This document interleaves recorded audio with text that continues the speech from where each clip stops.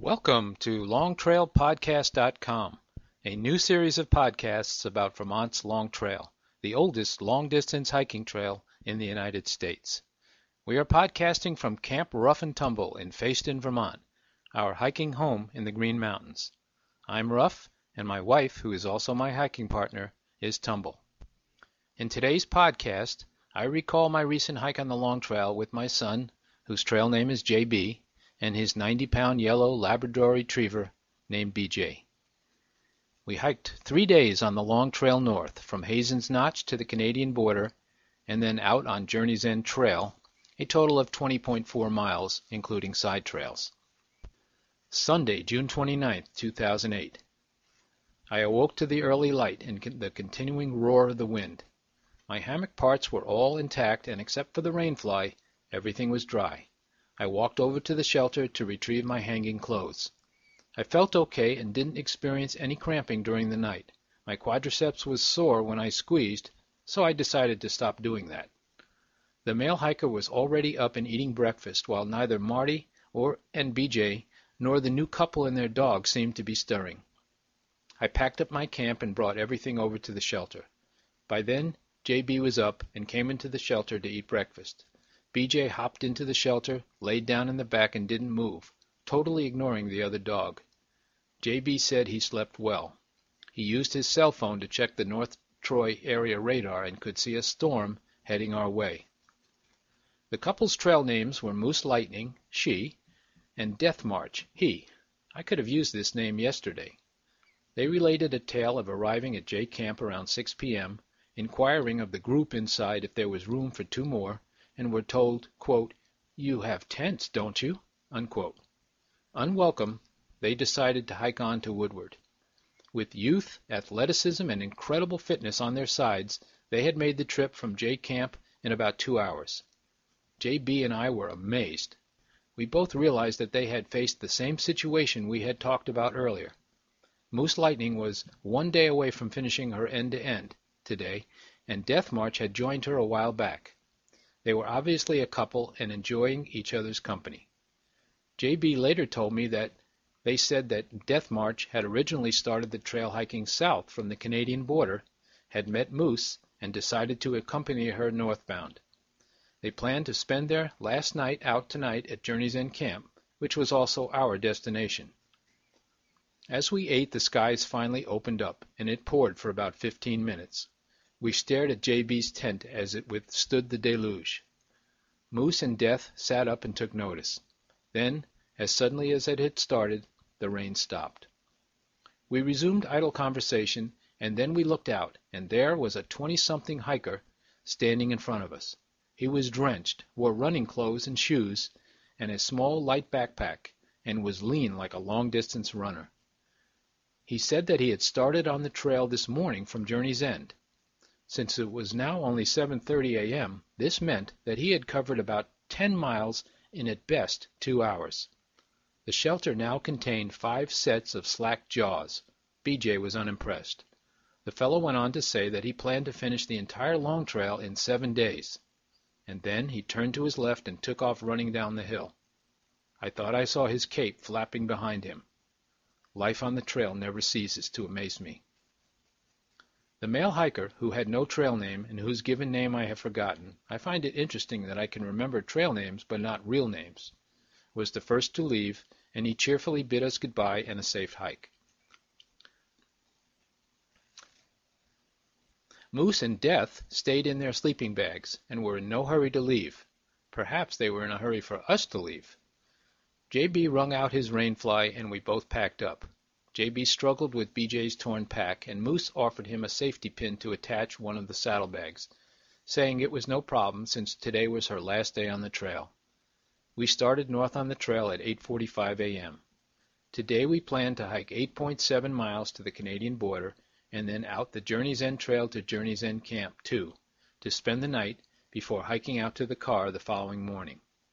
We faced climbs over Doll Peak, then the unnamed peak on the North J Massif, Burnt Mountain, and finally Carlton Mountain. I took the lead out of the shelter and slowly made my way through the wet vegetation. I heard squishing sounds instead of our boots on soil. As we started up Dahl, JB stopped to adjust his equipment, and I decided to keep going in hopes of biting off some of Dahl and testing my legs. I came to a huge tree blown down directly over the trail and determined that there was no way to climb through it. I backed up a bit and noticed a small, fresh trail leading off to the side, evidence of a recent hiker bypass. I followed it around the fallen tree. When I reached the trail again, I decided to wait for JB to direct him around the blowdown. Dahl Peak was a steady, tough climb, but by breaking it down into pieces, I was able to make steady progress. JB preferred to attack the ups with short bursts, as he called them. By 9:50 a.m., we had completed 9/10 of a mile and arrived at the top of Dahl Peak, elevation 3,409 feet. The wind was still blowing hard, and the temperature had dropped since we left Woodward. After a short dip, we chugged up a ridge for half a mile to the unnamed peak of North J Massif. We had no visibility off the mountain, and regretted that we were missing some great views back to J Peak. Other than overall tiredness, I felt better than I did yesterday afternoon during my heavyweight bout with J. From experience, I knew that the imminent northbound descent off the Massif was going to be a challenge. The mountain didn't fail to live up to its reputation. We negotiated huge step-downs and mangled piles of wet boulders, laced with slime and wet mud. And at the most serious, attention-grabbing, pole-gripping moments, we were attacked by thick swarms of bloodthirsty mosquitoes. The north side was out of the wind, and these insects were the elite squadrons with precision radar and a level of maneuverability unseen since the Jedi Knights. They bit at our necks, face, and hands, and since we were precariously balanced and in the act of looking for the next step down, we were unable to do anything but let them have their way. I couldn't stop for even one swat during these critical moments. JB took some bites on his face, and I donated the backs of my neck and ears. When we finally reached a wooded section about halfway down, we stopped and frantically slapped on some bug repellent. BJ smiled and preened in his yellow, bug-safe fur coat. Upon resuming, we went right back to breathtaking drops down the rocks. I thought that my poles would have to be surgically removed from my hands when this was all over. After what seemed like forever, we reached the hardwoods and more normal trail. Normal, as it applies to the long trail, should not be applied likewise to anything else on the planet. We went up for a bit and then down. We came to a small stream which I recognized as what the guide describes as the best water source for shooting star, and we decided to stop and filter. We were now 1 mile from the shelter. As we opened our packs, Moose and Death came bouncing down the trail. We said a quick hello, and off they went. If only we could rent their bodies for a day. We resumed our trek, and I related to JB the story of the hiker at Shooting Star who had volunteered to get water from this stream for me and other hikers during my 2005 stay at the shelter, when we had discovered that the pump wasn't working. As we hiked the long 1 mile to the shelter, we kept saying, "Remember that incredible Mike from Baltimore carrying water up these rocks and hills and through roots, etc.?" At one point I remarked to JB that I thought I saw the roof of Shooting Star through the trees. As we moved on, the shelter was not there, and I told JB I had seen a shelter mirage. Just then, JB looked down at the trail and found a metal fork. We laughed and speculated about a Johnny Appleseed of silverware being loose in the woods. He decided to maintain consistency and carry it to the next shelter. I began to look for the Shooting Star water pump trail on our left. 10 minutes later I saw the side trail, even though the sign was missing. I had read online before leaving for the hike that the pump was broken. At that point I knew we had only to climb over a couple of big rocks to the shelter. We heard voices ahead. The day was becoming much brighter, and the sun was trying to break through the clouds. It was almost 1:30 p.m.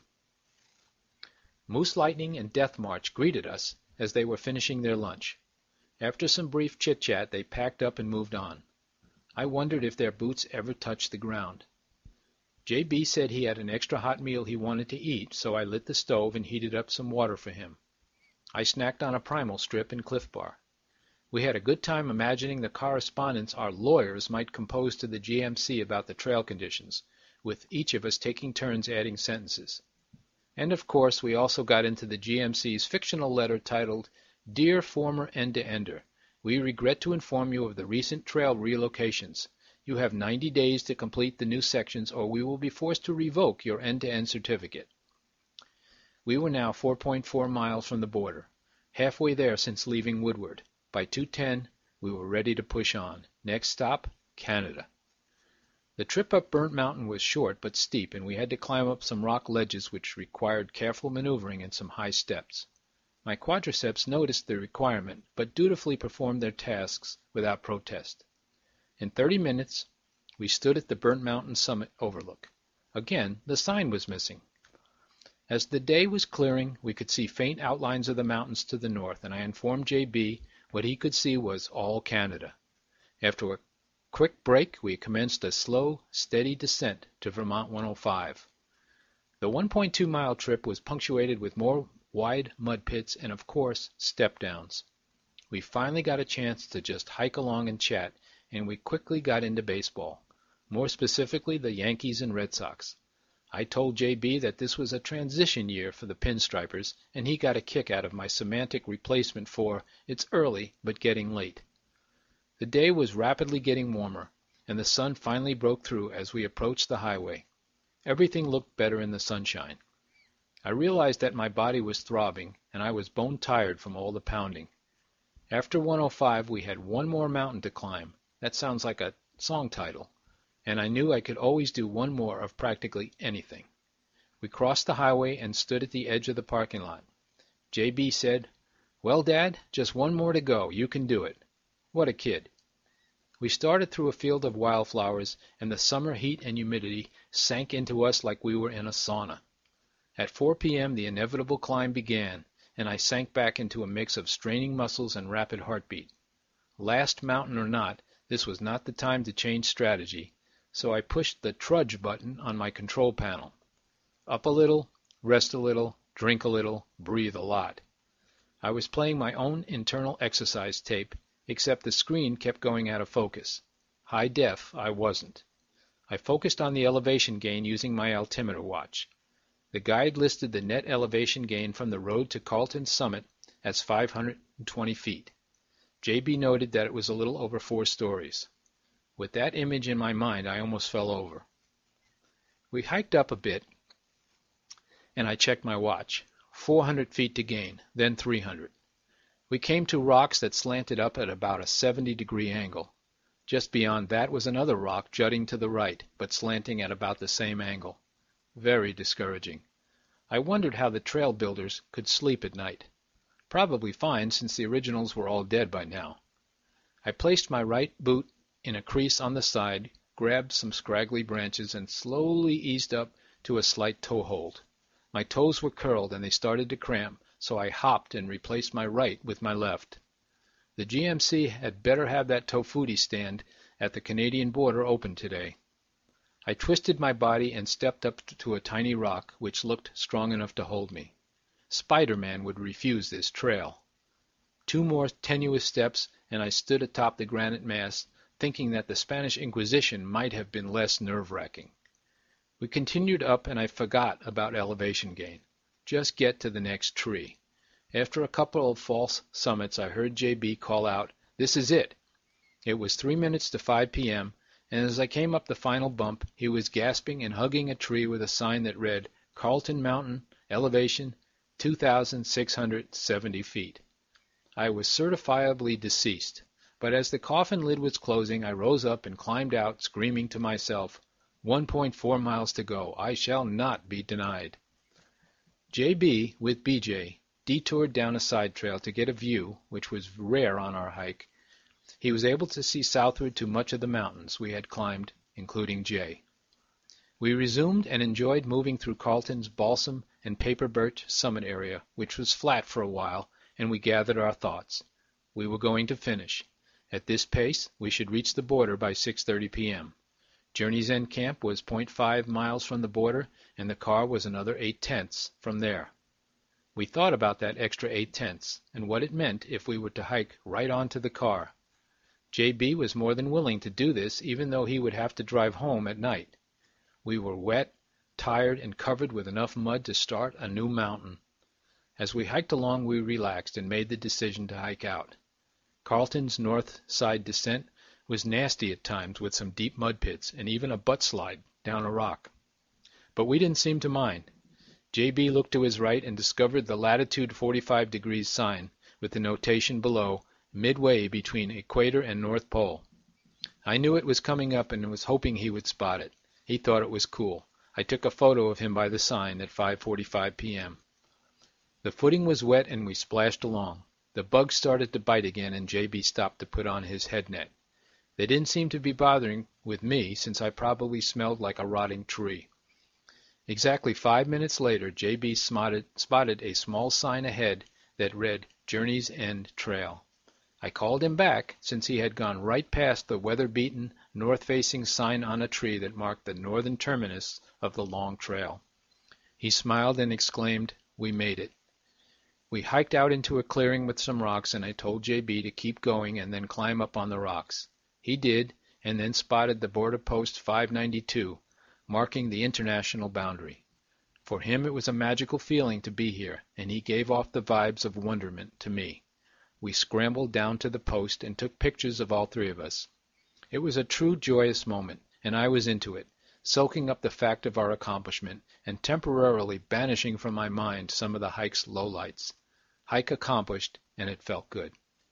We hiked the half-mile of the Journey's End Trail and reached the shelter junction in 20 minutes. Again we heard voices, and as we approached, we again saw Moose and Death. She was setting up for dinner on the table inside, and he was shirtless and bouncing around the site, putting fresh wood on a fire. Moose said that they had hiked down to her truck in the parking lot, gone into town to buy groceries, and had hiked back to spend the night. All of this in the time since they left us at Shooting Star. Next time we'll buy the boots that aren't lined with cement. I asked Moose to take a photo of the three of us, and she did. Then we hoisted our packs, wished them luck, and set out for the car. We came to the stream with a rope, and J.B. took off B.J.'s pack so he could be free to splash around, but he stayed with us and followed us across. Obviously at this point he had enjoyed enough recreation. As we moved through what seemed to be a long 8 tenths, we kept repeating our amazement that Moose and Death had not only hiked this trail down and then up, but had also carried groceries. We walked through more mud and reached J.B.'s car shortly after 7 p.m. I called Tumble and told her of our plans, but the reception was poor, and I hoped she got the gist of the conversation. I was truly glad to be no longer hiking. At that moment the trail held no more thrills for me.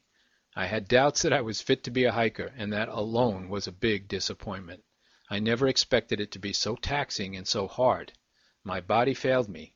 Or did I fail my body? Logically, I knew that not being in shape was the root cause, and I thought back to prior years' Augusts and Septembers when I ate up the trails for miles and hours on end.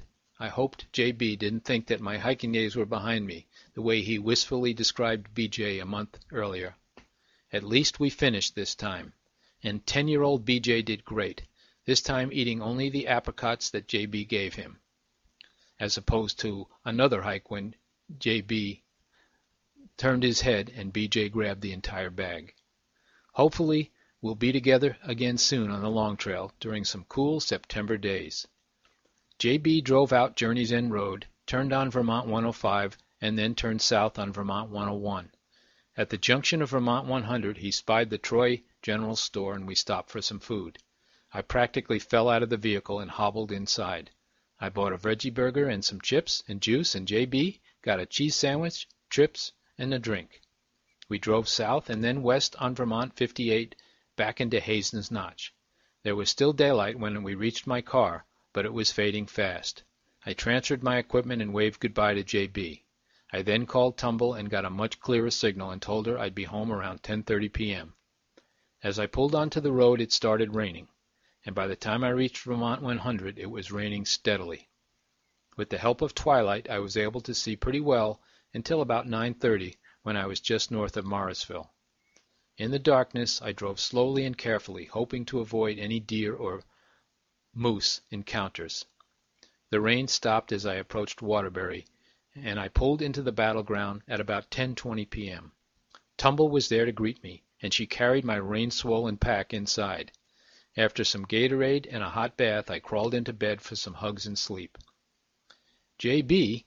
drove through some heavy thunderstorms in New Hampshire and didn't arrive home until 1:30 a.m. B.J. slept for the entire drive back to Newton and then for another 3 days afterwards. Holy backpacker, Robin. What an adventure. Ruff and J.B., July 2008. This has been a presentation of longtrailpodcast.com. We hope you will return and enjoy future podcasts about Vermont's Long Trail. Until then, this is Ruff of Ruff and Tumble, Long Trail End to End, 2003.